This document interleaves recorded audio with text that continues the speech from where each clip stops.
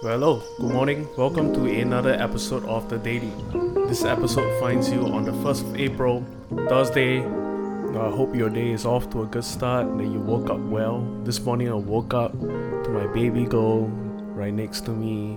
We put her on a bed right before we leave for work, just to play with her, just to talk to her. And wow, these moments are precious.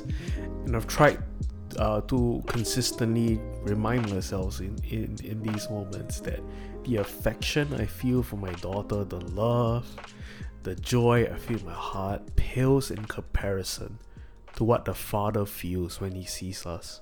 And so this morning, wake up in the assurance of God's affection and love for you. He cares for you. He is slow to anger. He abounds in joy when He thinks of you. So wake up this morning, start your day off this morning with that as a kind of cornerstone. For that being said, let us begin the podcast. If I were to ask you today, what is your most painful memory? What comes to mind? For me, I can think of two. When I was 10 years old, I swam a lot in public swimming pools and I started to have warts on my toes. And one of the ways they treat warts was that they would, peel off the scab. They would take almost like a scalpel and just peel off the scab, exposing the flesh, and they would spray liquid nitrogen on it. I remember I was 10, I would scream my lungs out whenever I had to go for one of those treatments. I had to go for them pretty regularly, and I remember it was just excruciating pain. It was just horrific. It horrified both the doctors, my parents, as well as anyone outside waiting for their turn. I remember it was just absolutely painful. Another memory that comes into mind was what happened to me 3 years ago, being diagnosed with a chronic condition right in the middle of a series teaching on miracles and feeling all sense of worthlessness and abandonment and loneliness. That was a immensely painful season. Now, of course, those moments on a pain scale pales in comparison to what Jesus endured on the cross. But in many ways, we can relate with Jesus, can't we? As He suffers on the cross, as He feels the weight of humanity's sin on Him, as He feels the pain from the lashes, from the nails, from the scourging, He cries out in deep anguish. And this is where we get this word of anguish from Matthew chapter 27, verse 46. It says this in God's word. And about the 9th hour, Jesus cried with a loud voice, saying, Eloi, Eloi, lama sabachthani. That is to say, my God, why hast thou forsaken me?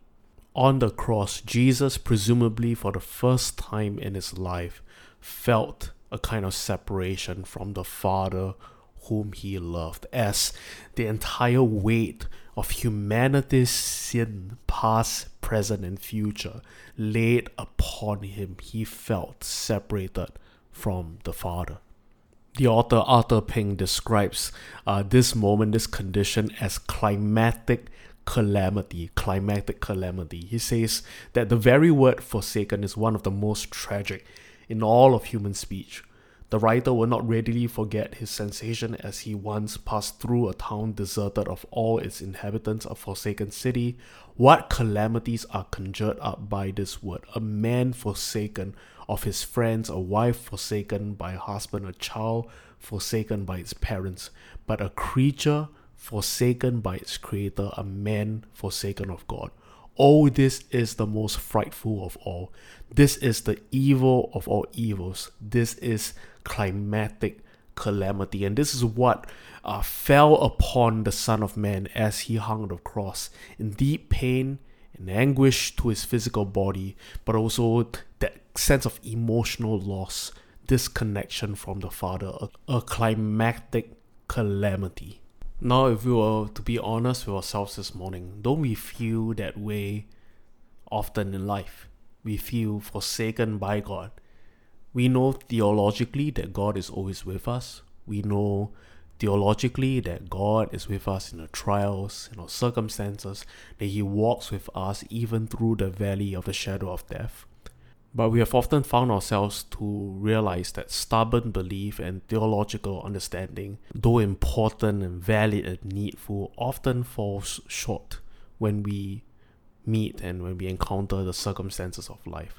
Doubt, despair, disillusionment seems to come, even though we have a kind of robust understanding and robust belief. And so what do we make of moments like this when we just doubt, when we have questions, when we feel as though our entire soul cries out, God, why have you forsaken me? Are these simply moments for us to ignore, to push past, or to disregard as unbelief? Or is God, through His Spirit, doing a deep work in us, doing a deeper work in us through even the most hellish of circumstances? Now, I don't know about you, but I grew up in a faith environment where thoughts like these, feelings that God has forsaken me, doubts about faith and questions about God's character and nature are often seen as unbelief, as contrary, as the antithesis of faith. If you really wanted to be a faith-filled person, a faithful follower of Jesus, you wouldn't have thoughts like this. And if you were to have thoughts like this, you just push them aside. You don't even give room to think about them. You don't meditate on these things. Well, I think there is validity even in that approach, but I can't help but think that faith is way more nuanced than that. It's not just about believing and pushing through and disregarding doubts, but in many ways, doubt actually gives room and creates a pathway for more robust faith. Though we see this in the life of Jesus, we think of Gethsemane, we think of this moment in the cross where Jesus encounters real, legitimate doubt, despair, and disillusionment, but yet is able to come out of it, to come out on the other side stronger and more resolute. Surely we can have such a vision that our doubt or despair or disillusionment aren't enemies to our faith, but they actually produce a deeper, more mature, more robust faith in us. And I've begun to take to some literature that I've read in recent times about spiritual maturity. And this writer notes that we go through stages of maturity, stages of faith in our lives.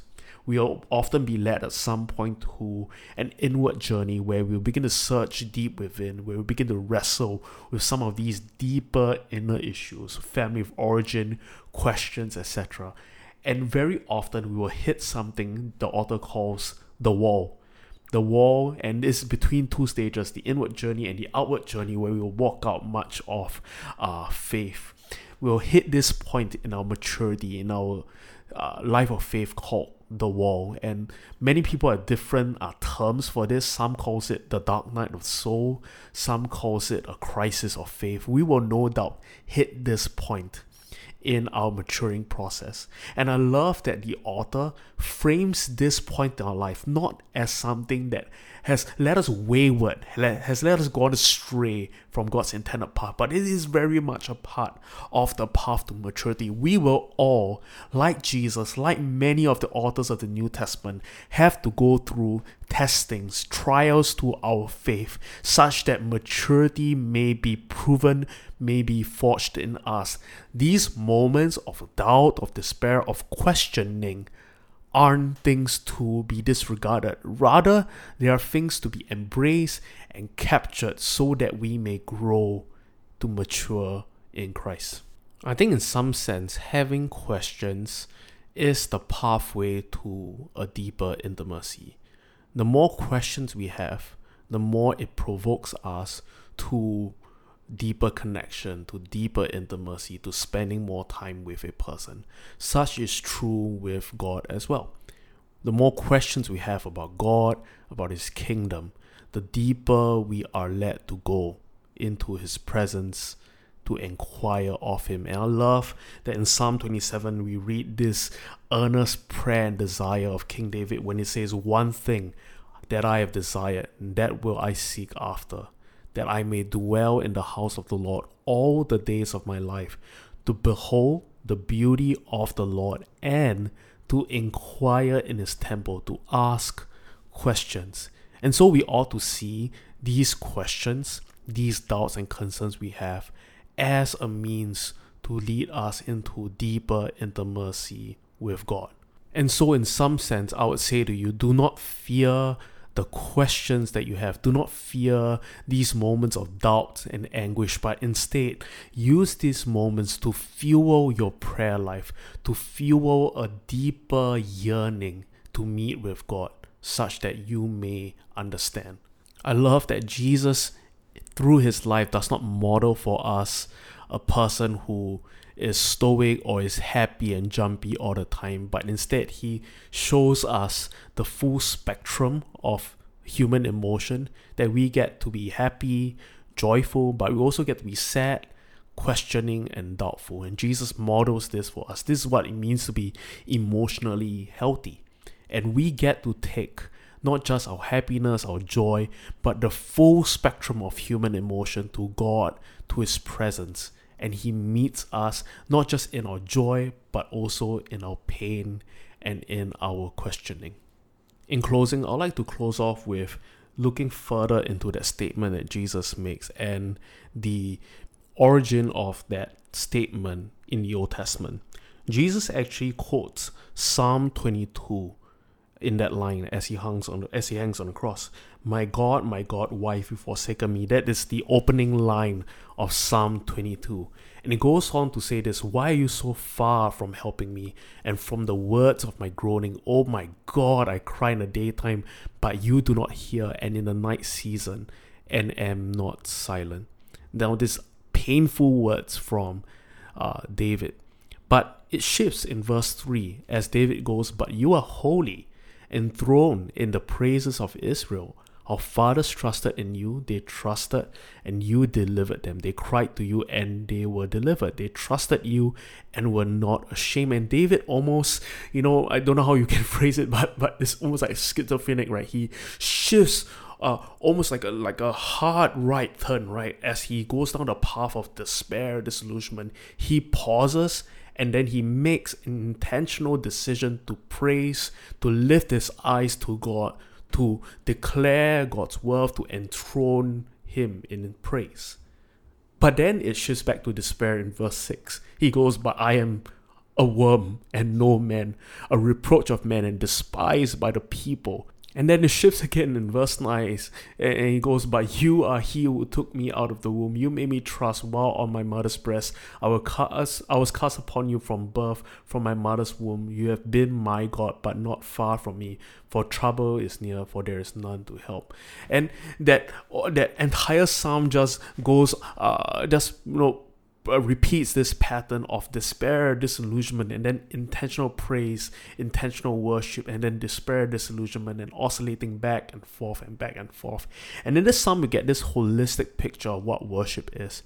It is both honesty to God, honesty with God as we bring to him our despair, our disillusionment, our doubts, but it's also intentionally pausing in spite of the sufferings, the pain, the struggle, the unbelief that we are facing, to intentionally pause and offer praise and worship to God, for he is good and he is worthy. I think that's what we need to do when we face trials of any kind. Yes, it is to take these painful emotions to God in prayer, to inquire of him in his presence, but it's also in spite of all that we face to not allow ourselves to forget that God is worthy, he is good, and he deserves our praise. And I think in Psalm 22 we get this holistic picture of what faith is. It is both coming to God in honesty and choosing to still hold fast to his goodness in spite of all that we see.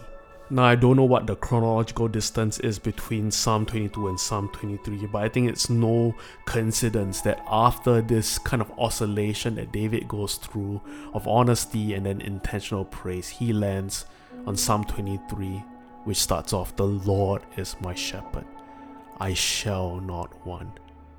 He makes me to lie down in green pastures, he leads me beside the still waters, he restores my soul. He leads me in the path of righteousness for his name's sake. Yea, though I walk through the valley of the shadow of death, I will fear no evil, for you are with me. Your rod and your staff, they comfort me. You prepare a table before me in the presence of my enemies. You anoint my head with oil, my cup runs over.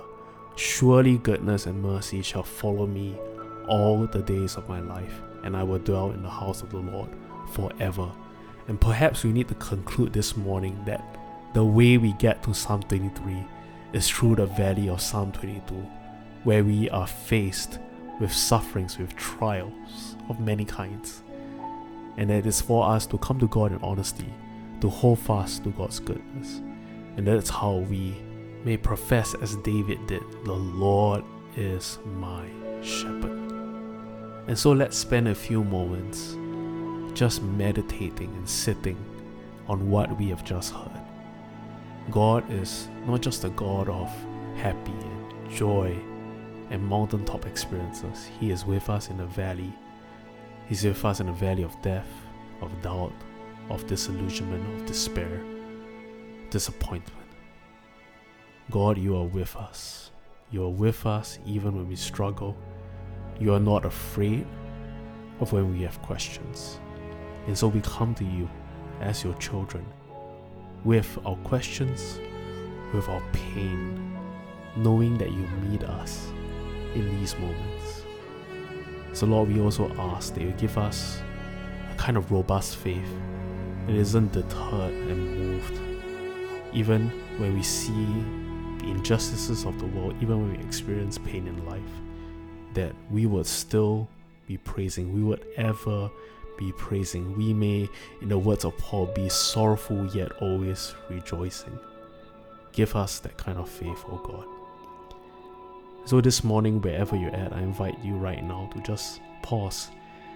Remove any distractions that may be around you. If you're at home, I invite you right now to just quieten down, not just your hearts, but your environment. Whatever is around you that's causing you distraction, just remove it, put it aside for just a moment. And let's lean into God, even as David did in Psalm 27, to dwell in the house of the Lord, to behold his beauty, and to inquire in his temple. Whatever doubts and disappointments you may be battling with today, you may, as Jesus did, feel forsaken in your time of need. I encourage you right now, in pain, to come to God's presence in honesty and allow him to meet with you. He meets with you in such a profound manner, where no answers to questions may suffice, where no words of comfort may bring healing. God's presence is able to do exceedingly and abundantly more than we can imagine. And so let's spend a few moments asking for his presence to meet with us, whatever state we're in. So let's spend a few moments in quiet, asking for his presence to meet with us. Let's spend a few moments doing so.